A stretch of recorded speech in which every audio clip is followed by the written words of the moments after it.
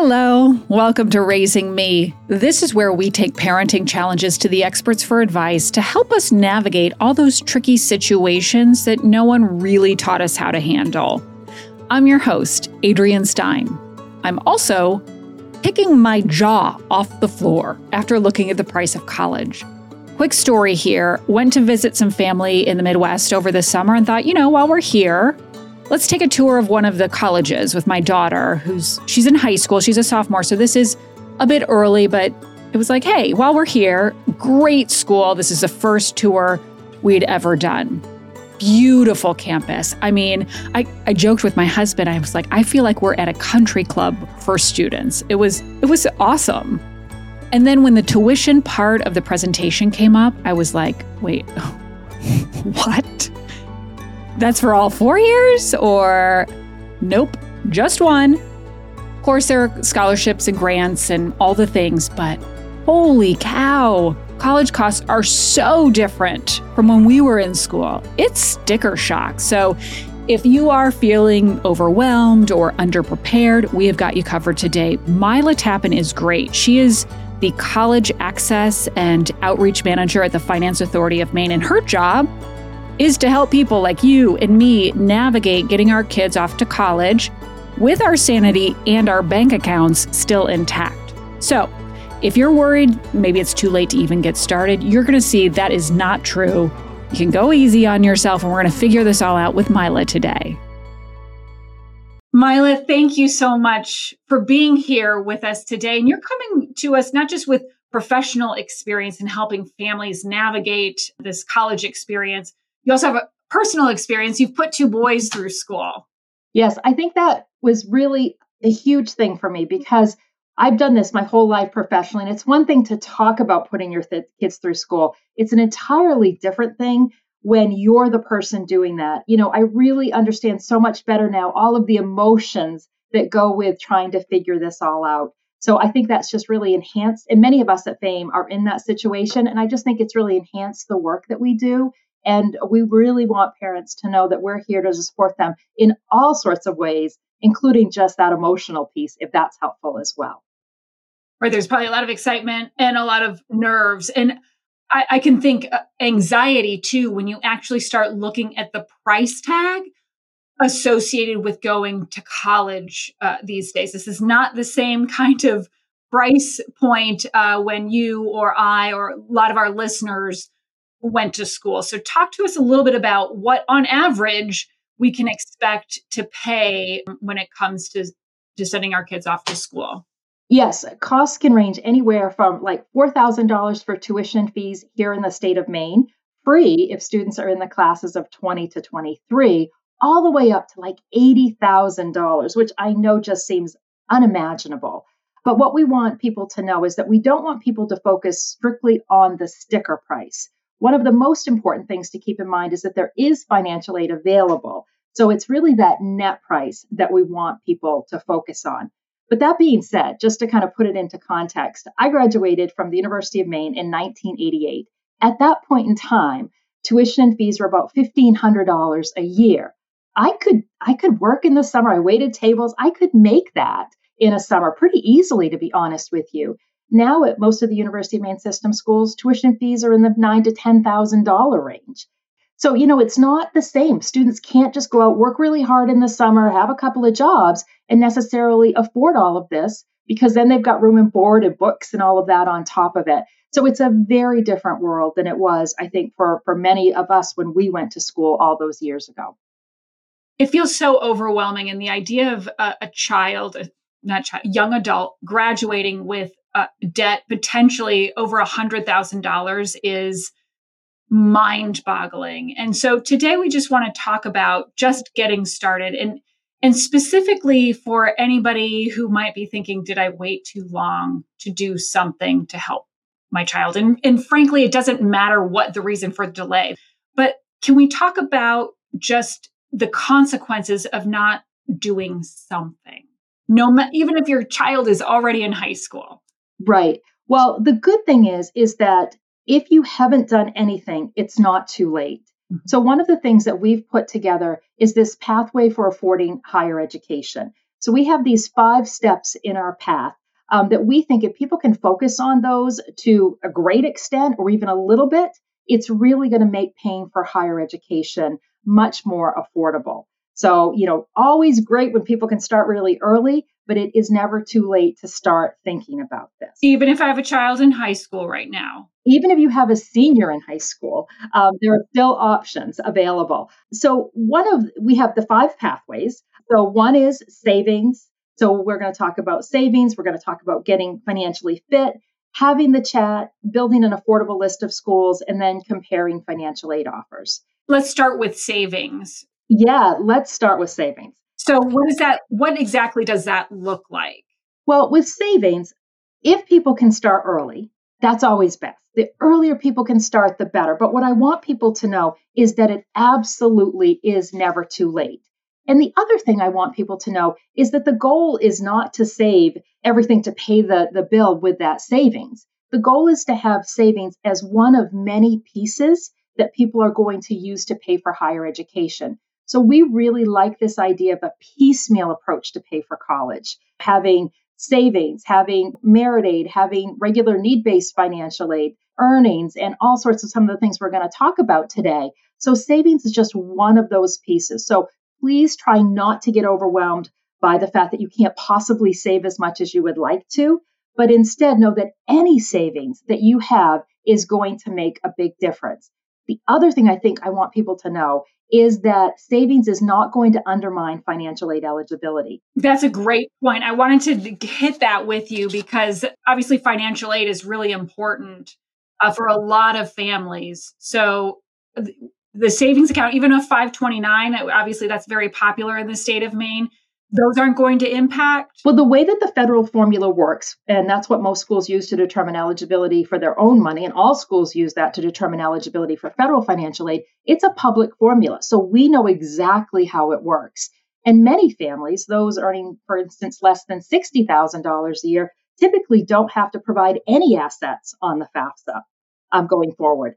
And even families who do have to provide asset information because they make more money than that are going to find that the assets have very little impact on their financial aid eligibility. It just assumes that only a very small portion of those assets are truly available to pay for higher education. The FAFSA formula is an income-driven formula, as is the other formula that gets used by schools.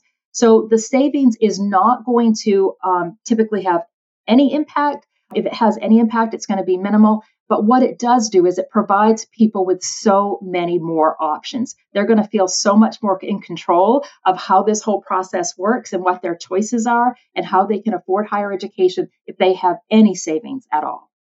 And again, I just want to emphasize again, it doesn't have to be a lot. Could it be starting with $20, $50, $100 a month just to, maybe it's to help with food costs at college. It doesn't have to be paying in full for tuition. It could be just assisting and helping in whatever way you can so that our kids don't end up with $100,000 in debt when they graduate. That's exactly it. It's really just as one of those pieces, and it can be a very, very small piece. Maybe it's just books. Maybe it's just, like you said, it's some, meals. Maybe it's travel back and forth to school. It's just about having some. Any money that is saved, doesn't have to be borrowed and repaid with interest, is a win. So even small amounts. And when you start saying, well, if we can maybe save some money so that the student borrows $1,000 less over the course of their education, that's going to make a difference when they're out on their own after they've graduated and they're trying to repay these loans. So there's all sorts of different ways to save. In Maine, we do have NextGen 529. That's a great way to save for higher education. We have some fabulous matching grants available to people here in Maine. So I love that option and for people to check out that option. But the biggest thing is just to do something, just to get in the habit of contributing those small amounts and to have the conversation with the kiddos, right? So having the conversation, if they're a little bit older and they're working in the summer, what are you going to be doing with the money that you're earning? And dedicating a portion of that at a minimum to go into a savings account for their future, whatever that looks like. And then the other big piece is make sure you bring in all the people around you. So my niece is going to be a freshman in college next year. ever since she's been little, for her birthday and for holidays, we always just gave her a little bit of money to put into her savings account, her college savings plan. I think we need to normalize and have it be a good thing that we say to our families and friends and relatives that, hey, Johnny doesn't necessarily need this thing. Some money into his savings account would be a great gift. Just thinking about it in those terms, parents don't need to do this alone. They can bring in those around them. And I have found that people in their lives, like their aunts and uncles and grandparents, love the idea of contributing towards these kids' futures. Yeah, that's a great point. One question I did want to ask on the 529, are there limitations on that as far as how you can use it? Yeah, one of the things I love about 529 plans, and these are federally regulated, is that they're really flexible. So they can be used for tuition, fees, room and board as well, as long as the student's enrolled at least half time, even if they're living off campus, as well as books and supplies and things of that nature. They can be used at in-state schools, at out-of-state schools, at public schools, at private schools. They can be used for bachelor's degrees, associate's degrees, graduate degrees, even certain certificate programs. And they're becoming even broader and even apprenticeship programs in some cases.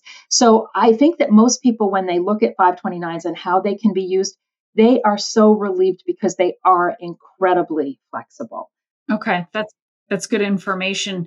The next step, if you will, is talking about getting sort of yourself financially fit, knowing that, okay, I've got this high school student or a middle schooler about to go into high school and college is likely coming or some sort of post, secondary education. What does getting ourselves financially fit look like when it comes to saving for college? So if I'm in a situation where, let's just say my kids are 8th grade, 9th grade, and I'm really just starting to focus on this, one of the best things to do is think about, okay, in 3 to 4 years, how can I find a way to have there be a little bit more money in our budget, in our family budget? Can we free up some money when we get to be 3 to 4 years from now? And maybe that's paying off some debt. Maybe that's resisting the urge to take on additional debt, whatever that might look like for individual families. But ideally, if families can find a way to carve out some of their income when their kids get to the point that they're going to college, then families can use that to make a tuition payment plan. So what these payment plans allow families to do is just to spread their payments out over a series of months. So for example, you might do a payment plan for the fall. You start in July, you make a payment in July, August, September, October, and November. And it just allows you, instead of making that one lump sum payment, say in August. They are not loans, so there's no interest charge. There's usually a small enrollment fee, like $35. But just like when we're paying for braces, right? To think about paying for braces in lump sums is really overwhelming and can feel challenging. But when we spread the payments out over a period of time, they can feel a bit more manageable. Now, just like the savings, we're not talking about paying the full remaining balance with a tuition payment plan. But what about if we can do a couple $100s a month? And we can do that over the course of several months. Then we start to see, okay, now I can comprehend how maybe I can do this. I have some savings. I have my financial aid. I have this. I have that. All of those things coming together is what's going to make this feel more manageable for families. When you talk about a payment plan, how do you coordinate that through the college? You say, I would like to pay, say, $500 over the course of this semester. Can you get as specific as that? You sure can. So most schools have a tuition payment plan. They contract usually with someone to administer it.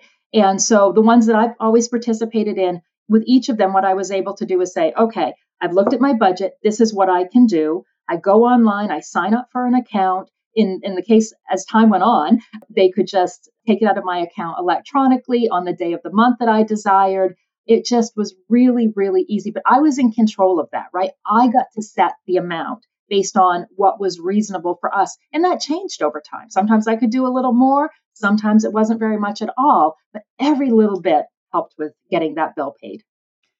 You also say we need to be having these conversations that can sometimes be uncomfortable with our kids, frank conversations about what we as a family can realistically afford. And obviously that is uncomfortable sometimes in many ways. For one, just being parents and wanting to give your kids everything, but also money conversations can be really tough. This is incredibly important. I think parents are so uncomfortable talking about money.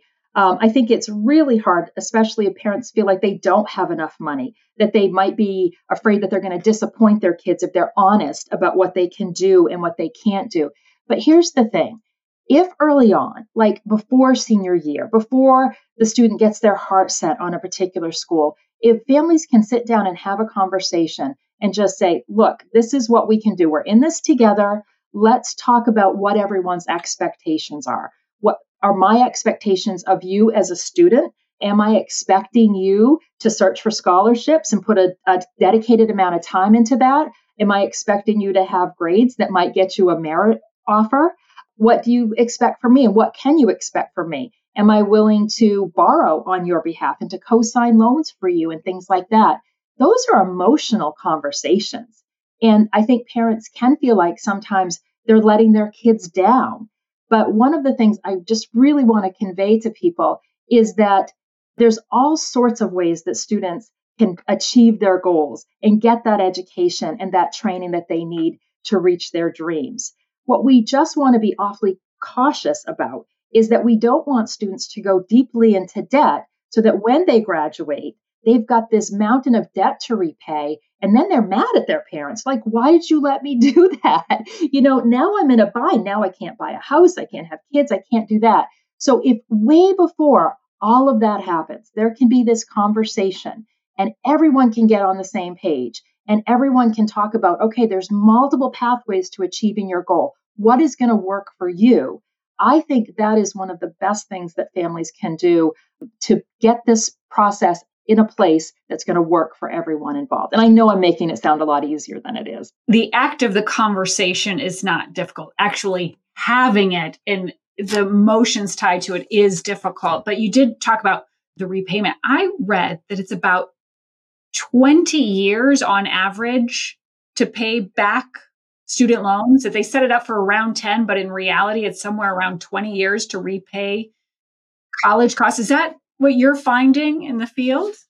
It can be, absolutely. So what happens is most of the federal student loans, they have a 10-year repayment plan, but they also have income-based repayment. So if students are maybe not making as much money, they can make lower payments and those will stretch out over a longer period of time.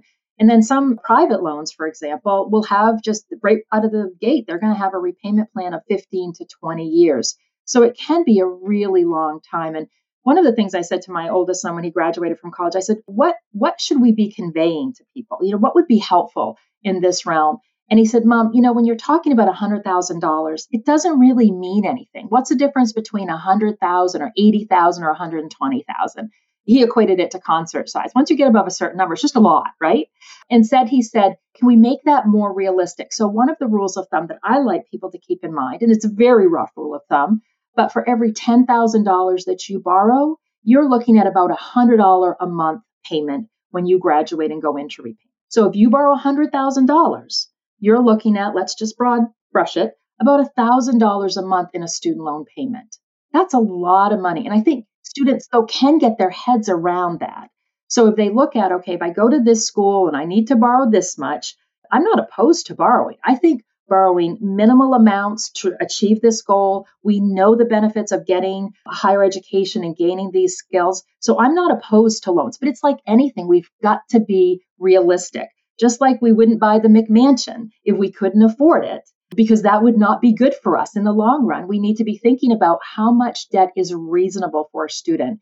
And it does depend on a variety of factors, including what is their degree going to be in? Are they going to come out of school and be able to make really good money out of the gate? Or is it going to take them years to kind of build that up? That's when we see the students taking 10 to 20 years to repay their student loans.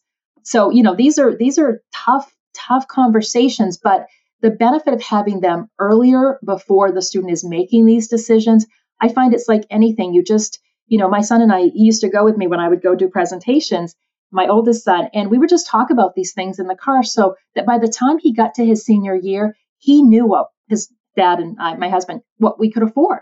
So when the financial aid offer started coming in, he could look at them and say, okay, this one's not going to work. Okay, this one might. And so it was just so helpful to have laid that foundation. We'll take some of the stress out of it on that end to have some of the tougher conversations earlier on. But just thinking in terms of an extra $1,000 a month when you're just starting, no matter what your degree is, that is a lot of money when you're paying rent. Maybe, hopefully, eventually one day buying a house. It's just, holy cow, it's just wild. One of the things that, when students are going to be going to school, they're going to be offered federal student loans, and federal student loans are limited. So typically, if a student's going for 4 years, they're not going to be able to borrow more than $27,000. Like that, in my mind, for most people is going to be reasonable. $200 to $300 a month payment, probably that's going to work. And I think that's the big piece. And that's why I'm not an all or nothing person. It's finding that middle ground to make it more reasonable. I want to talk about finding the right schools. And one piece of advice is building a list of affordable schools. And that doesn't necessarily mean the initial sticker price, because there are different scholarships and grants and aid. So let's talk about building that list of schools. So what we really want to focus on is finding schools that are a good fit in terms of the major, are a good fit geographically, are a good fit in terms of size, because we do want students to be successful. We want them to go somewhere that they can be successful, but we just cannot ignore affordability. So what we want students to do, and one of my favorite places to start searching for schools is the College Board's Big Future website. And there are 4,000 schools in that website, and students can search based on whatever criteria is important to them. But affordability is one of those pieces of criteria that they can use. And basically what students and parents are looking for is schools that can meet whatever need they have, or as much of that need that they have.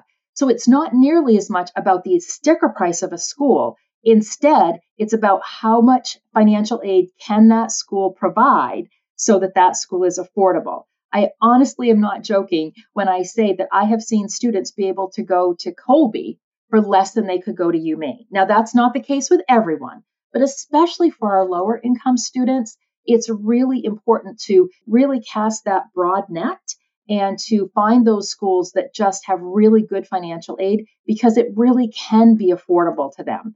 And then I would say for middle income families, one of the things that I want them to focus on is merit aid. So especially if you've got a student who's strong academically, you want to find those schools that have really good merit aid that's going to be offered by the admissions office and based on the student and who they are and what they bring to the table. Did you know that the top tier schools, our Bates, Bowdoin, and Colby's, don't offer merit aid, right? Because all of their school students are really meritorious. But this next step down, the next tier down schools, that's where there's really great merit money, because they want those kids that could go to some of these really top tier schools. They want to get those kids. So they use merit aid as a way of having those students come to their school because it's much more affordable financially. So it's a great idea for people as they're looking at schools or researching schools and talking to schools to ask the admissions office, do you have aid? Do you offer merit aid specifically? And if so, how do I apply? Is it just my admissions application? So for the students and the parents out there listening, when parents say grades matter, they do, because some of these schools really do have a lot of merit aid that can really lower that cost. And ultimately, we have to stay flexible too, right? Try not to get your heart set on one particular school. I mean, it's great if that works out, but the reality is there are so many great schools at all kinds of different levels. So it goes back to having those conversations about, in addition to money, staying flexible with the whole plan too. I can't stress that enough. That flexibility is so important because there are multiple pathways. And, I will tell you that with my own son, he did not go to the school he wanted to because he didn't get into his first choice. And the other choices, his next choice just wasn't affordable. Now, long story short, fast forward, he went to a different school. He had a great experience. As a transfer, he was able to get into his dream school. But what he said to me is, Mom, it's amazing how that worked out. That worked out the way that it should work out. But it was because he maybe was not wanting to be flexible, but he was willing to be flexible. And it paid off in the end. And you also say to compare financial aid offers. Tell us a little bit more about what exactly that means. Yes, absolutely. So what's going to happen is in the senior year, typically in the fall of senior year, families are going to fill out their financial aid applications. The FAFSA, the free application for federal student aid, is absolutely going to be required by all schools. And then some schools have an additional form called the CSS profile. And what's going to happen is once students are offered admission, then the financial aid office will put together a financial aid offer. So every financial aid offer looks a little bit different from one another. They have different information, so they're a little bit tricky to compare. But what we want people to be able to do, and we have a tool for this, and it's on your website, where they can compare costs and financial aid offers. And what they'll do is they will put in the tuition, fees, and room and board, those direct costs for school A.